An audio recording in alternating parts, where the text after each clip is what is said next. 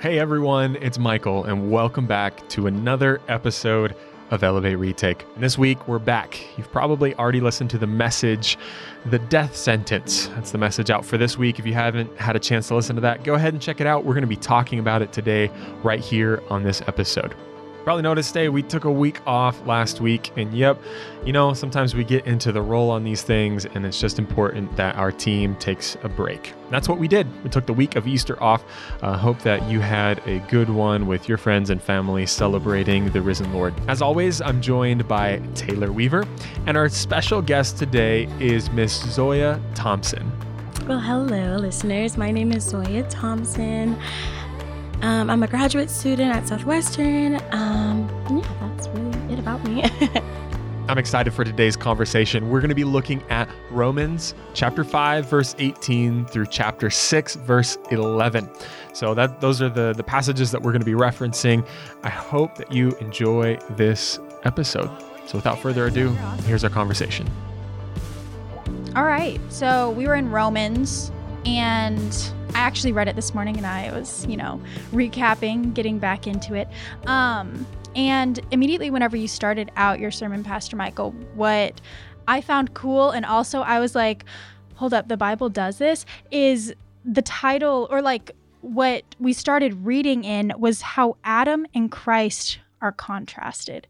And I was like, how can you even do that? Like, I don't know, that kind of blew my mind, that how can you take, that's like, Adam is the sinful person that, or kind of got us into this mess, Adam and Eve. Mm-hmm. Well, we are also sinful beings. That's like comparing one of us to Christ. Yeah. And I was like, whoa, you can't even do that. But I love how they did. Yeah. It's like taking Batman and the Joker, some two people that are completely opposed. Exactly. In some ways. Yeah. The good versus the evil. Mm-hmm. And what stood out to me in reading, I think it was actually, I read the verses right before where you started. So I think. Which is where? I think what stood out to me was Romans 5, verse 15 is where it began. Because didn't you start in verse 18? I did. Okay. So in verse 15, actually, and then through 18 till like 20 or 21, I loved how many times I read God's gracious gift, God's wonderful gift. And I mean, I have the New Living Translation, so I counted like how many times wonderful was used in like those verses. And it just made me so excited, because it's like, oh, you hear this in people's prayers at church, or like, thank you for your wonderfulness, Lord, your gracious gifts to us. But I don't know if I've ever read like a passage in the Bible that was just like completely just, thank you, God, for everything. Thank you. Wonderful, wonderful, wonderful. Because that's how I feel. So I loved that. But that was my initial thought. Okay, I'm done now. I think What'd you think? My initial thought was, I think the practicality and just how honest it was. I think this set of verses specifically, it really came in just like your average person. It's like, I think people often bring up this verse of, should we continue sinning because grace continues? And this verse, I like how it lays it out. And it's like, okay, the comparison between Adam and Jesus, Adam was created, perfect in the beginning, but he chose that, and Jesus chose a different path. And by his choice, we are saved. And it really repeats it in almost every verse. It's like, through Adam, it's sin. Through Jesus is life. And I think, God really presents that perspective to us. He isn't forcing it on us. It's like, hey, just like Adam, you have a choice. Just like Jesus, even though Jesus was perfect, he still had to make that decision. Like, do I want to do my Father's will? Do I want to do that? And through that, we have the same freedom to choose between life and death. Mm-hmm. That stood out to me too. And especially the point that you made about, sure, like we all sin, but we can also choose to obey and be that example for others. Just because we've sinned doesn't mean we have to stay on that path, which is huge, because sometimes we get in this cycle like, I can't turn back now, but you can. And there's always that opportunity. Yeah. I love how you pointed that out. Yeah.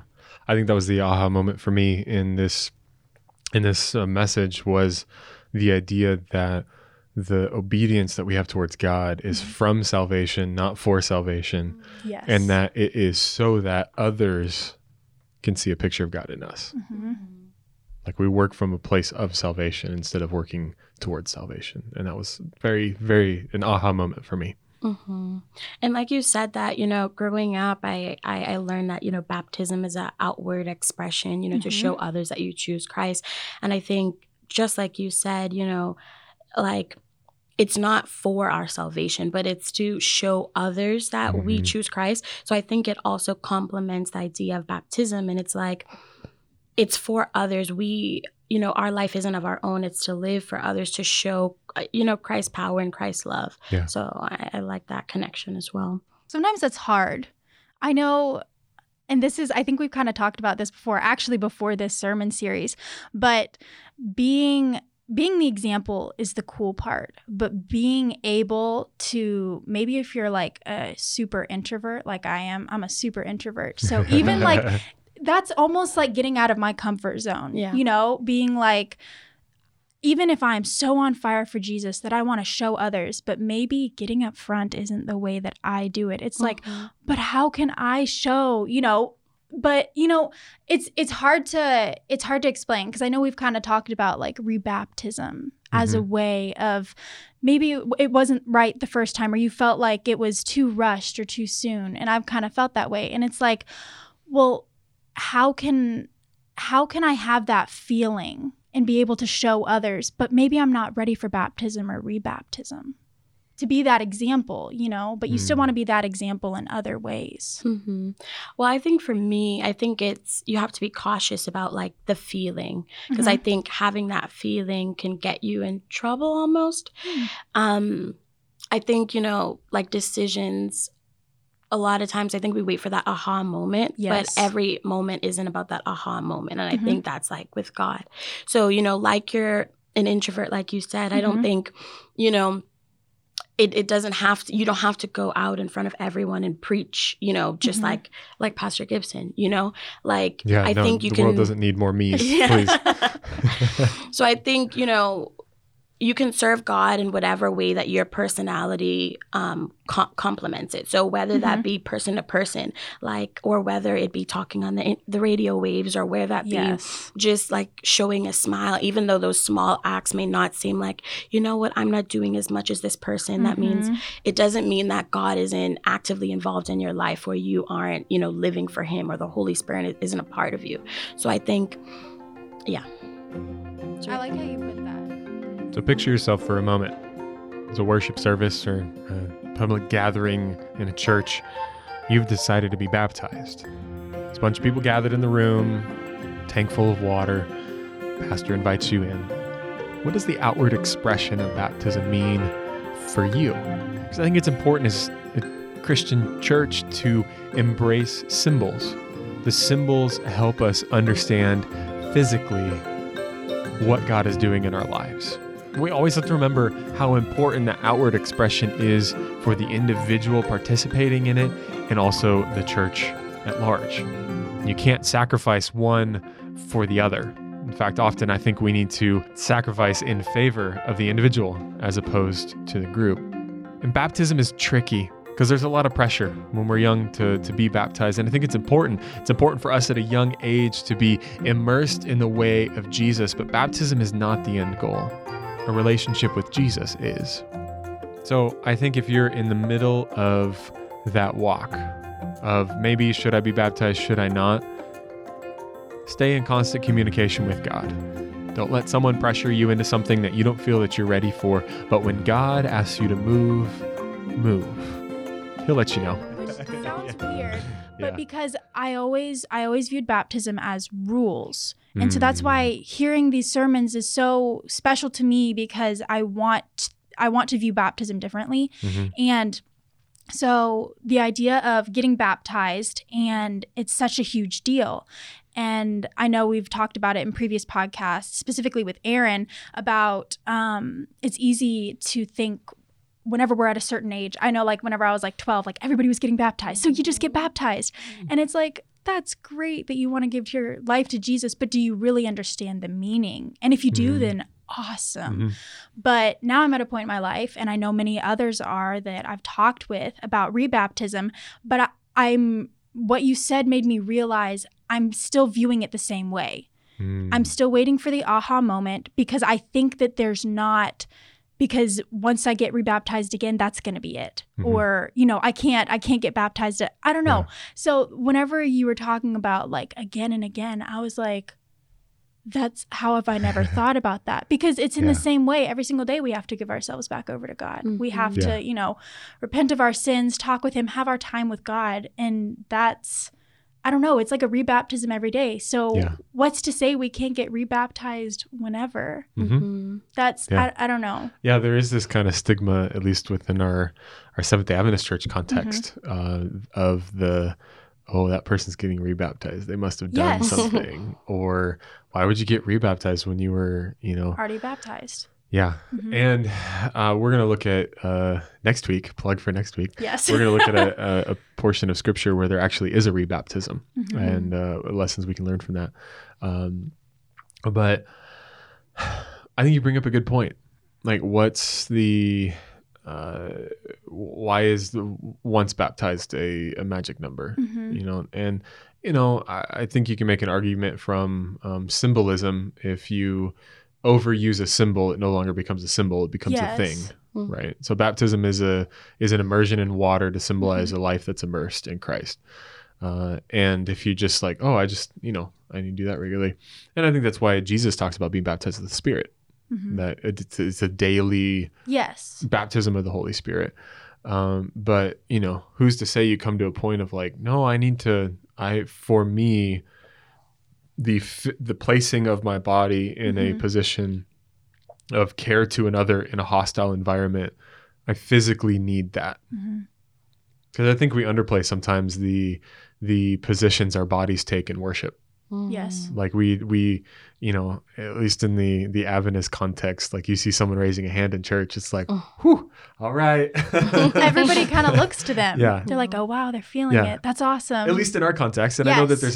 there's other Adventist churches and cultures in the world that's, if you're not raising your hand, like, come on. Then you're looked at. Yeah. That's cool. But at least in our context, it's kind of that Mhm. more reserved. Our bodies aren't an active participant in Mhm. worship. And so how do we place ourselves in positions of worship that our body reacts to that? Mhm. Yeah. What do you think, Zoya? So in my culture, I'm from the Bahamas, but in my culture, baptism is very important. So even up to doing the baptismal vows, it's done in front of church and you Oh, have wow. to raise Yeah. your hand. Mhm. So when I came here and, people would just get baptized, I'm like, oh, are they doing the vows? Are they doing the 3 vows? Like, what are they doing?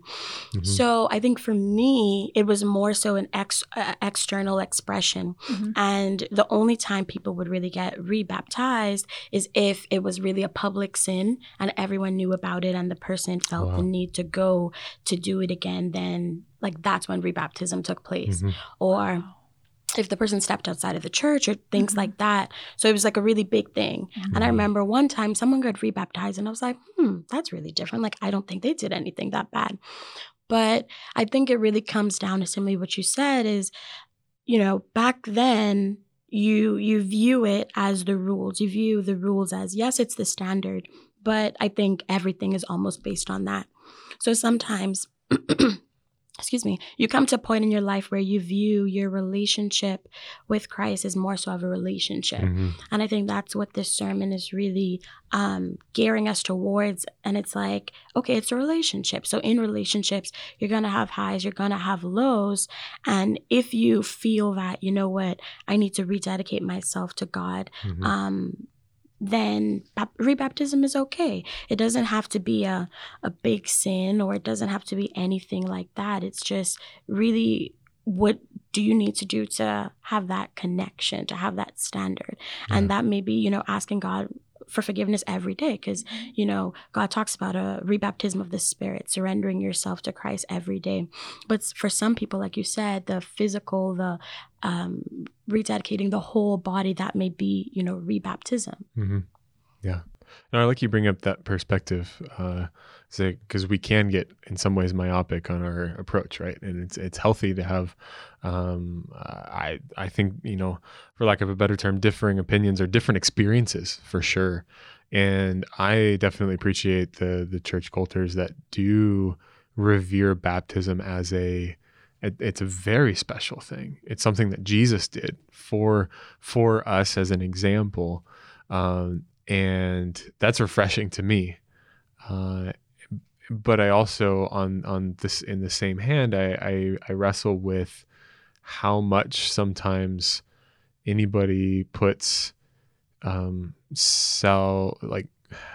do I put it?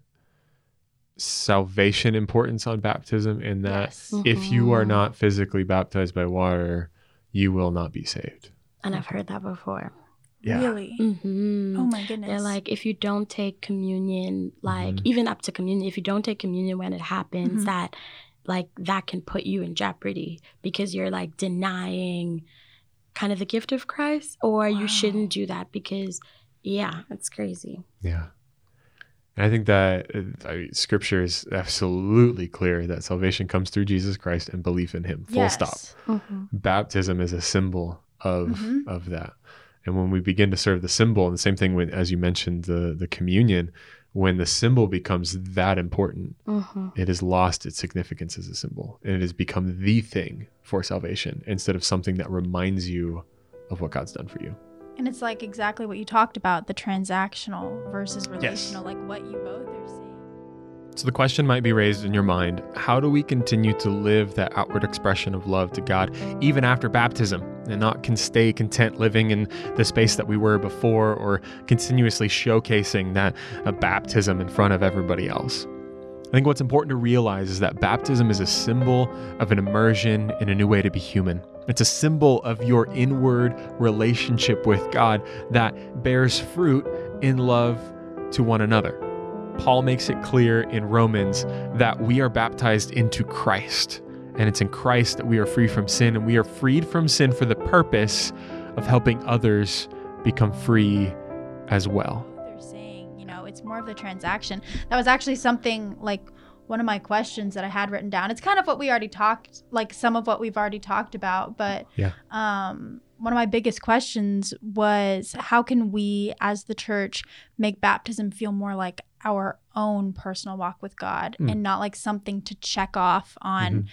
For instance, like in our case, like to check off the Seventh-day Adventist list, or whatever religion you are, to check off that list, Mm-hmm. to be a Seventh-day Adventist, or to consider yourself part of that church. And, that's sad that kind of, I feel like that's the way I have viewed it. But Mhm. Yeah.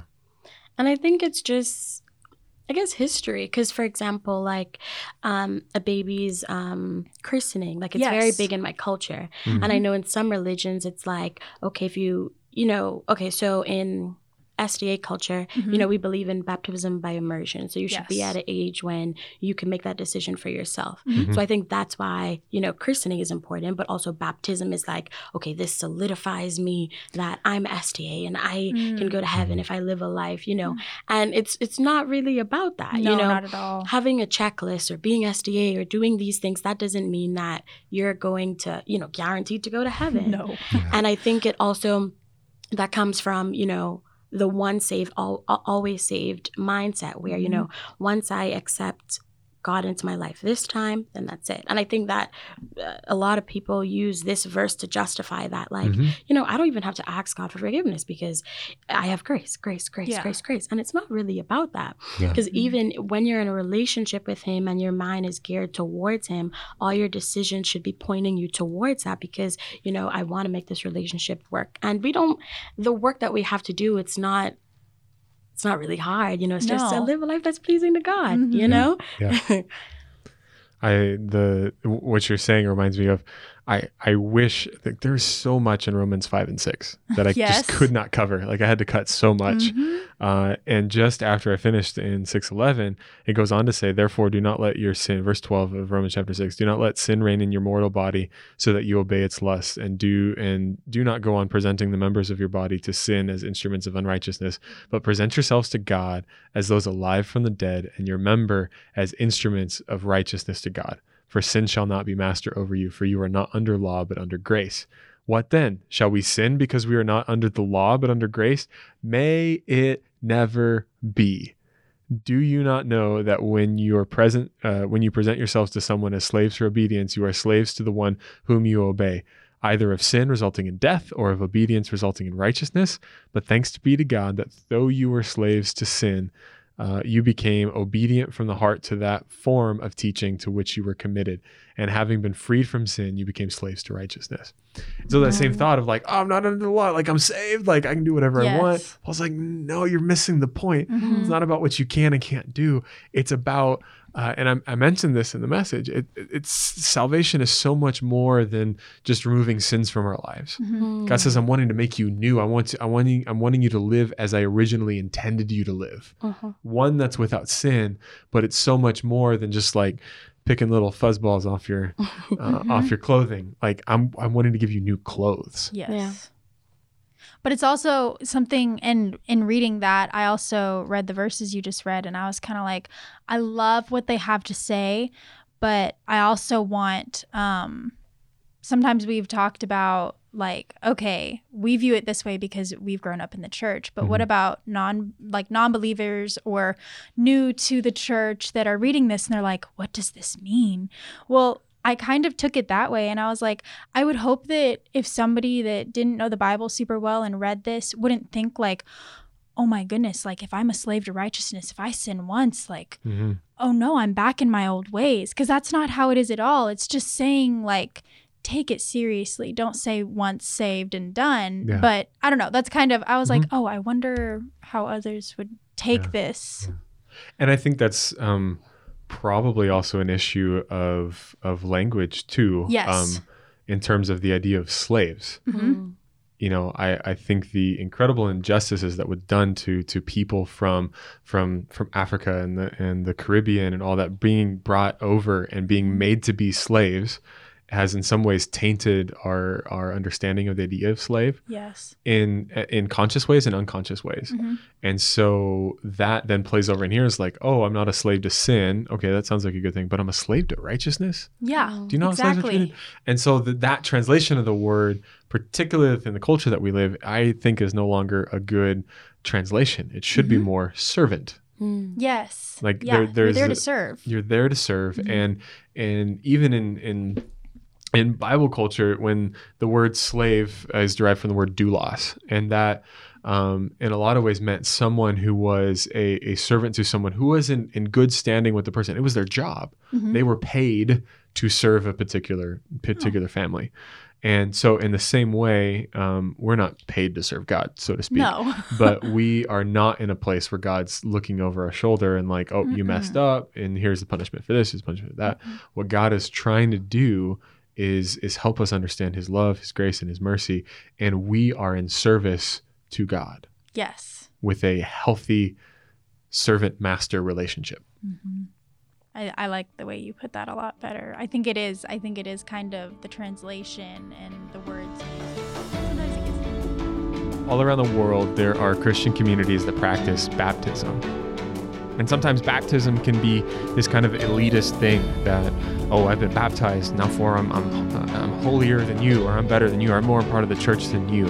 Question comes to my mind: how should we honor our baptism with God in regards to others on their journey, or maybe others that haven't started yet? What does it look like for us that have been baptized to recognize that, to appreciate the symbol, but then also use that to shed light for others, that they can see the character of God through us? I have a question. So do you think that one of the holdbacks, we talked about slaves and the translation, do you think it's a guilt thing?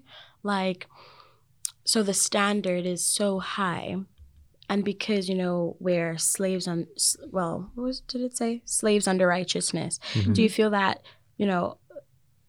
one of the reasons why people don't want to be rebaptized or be, baptized in general is because, I'm suffering with this. I'm suffering with this addiction. I'm suffering with this specific sin, that people may know about and people may not know about. And if I go to get rebaptized, or if I go to get baptized, that my sin may be too great, or because I'm struggling with this sin, it's going to make God angry or make God sad that, I'm still struggling with something. So I think the question is, when or how do we go about making that decision if we're still struggling with something and it's really plaguing us? Yeah. I like that question. That's a good question. What do you think? Oh, I don't have an answer. I struggle with that too. I think that's totally relevant. And a class I took while I was at seminary, a professor told us, I never baptize smokers until they've given up, because he's like, I've done it and they don't end up giving it up. And it kind of saddened me. And this person is from a previous generation or older generation than me, and share different perspectives. From an outside perspective, as we're working with people that are still struggling with XYZ, whatever that is, I think the importance is to come alongside them in relationship. So these things are only worked out in relationship. It's not like, Zoya, like, you need to give up smoking. Like, please. And I'm using an example because I know she doesn't. But that's, before you get baptized, you have to give that up. It's like, well, hold on. Baptism is not about giving something up. It's about embracing something else. Baptism is not okay, guys, I'm going to drop my my bottles of alcohol in the water. Okay, look at me do that. No. Baptism is about embracing a new way to live. It's not about getting rid of you. There's the classic example of you fill like a cup or something with mud and dirt on the bottom. And one way to clean it out is to try to like dump everything out, but there's still remnants of it, right? But if you just keep pouring water into the cup, after a while, the water will be purified because there's been so much new, fresh, clean water poured in that the old has no place to be. Interesting. And I think we a lot of times approach addictions or sin struggles that people have with you have to remove this before you can have this. Yes. But my reading of scripture in Romans 5 and 6 and what we've talked about today is all about embracing something else so that there's no room for the old. There's no room for the previous thing. And so I think to the person who is wrestling with that themselves of like, oh, I'm not worthy to be baptized, or I haven't given X, Y, and Z up yet. Great. Do you want to have a relationship with someone who can fill your life with something so much better?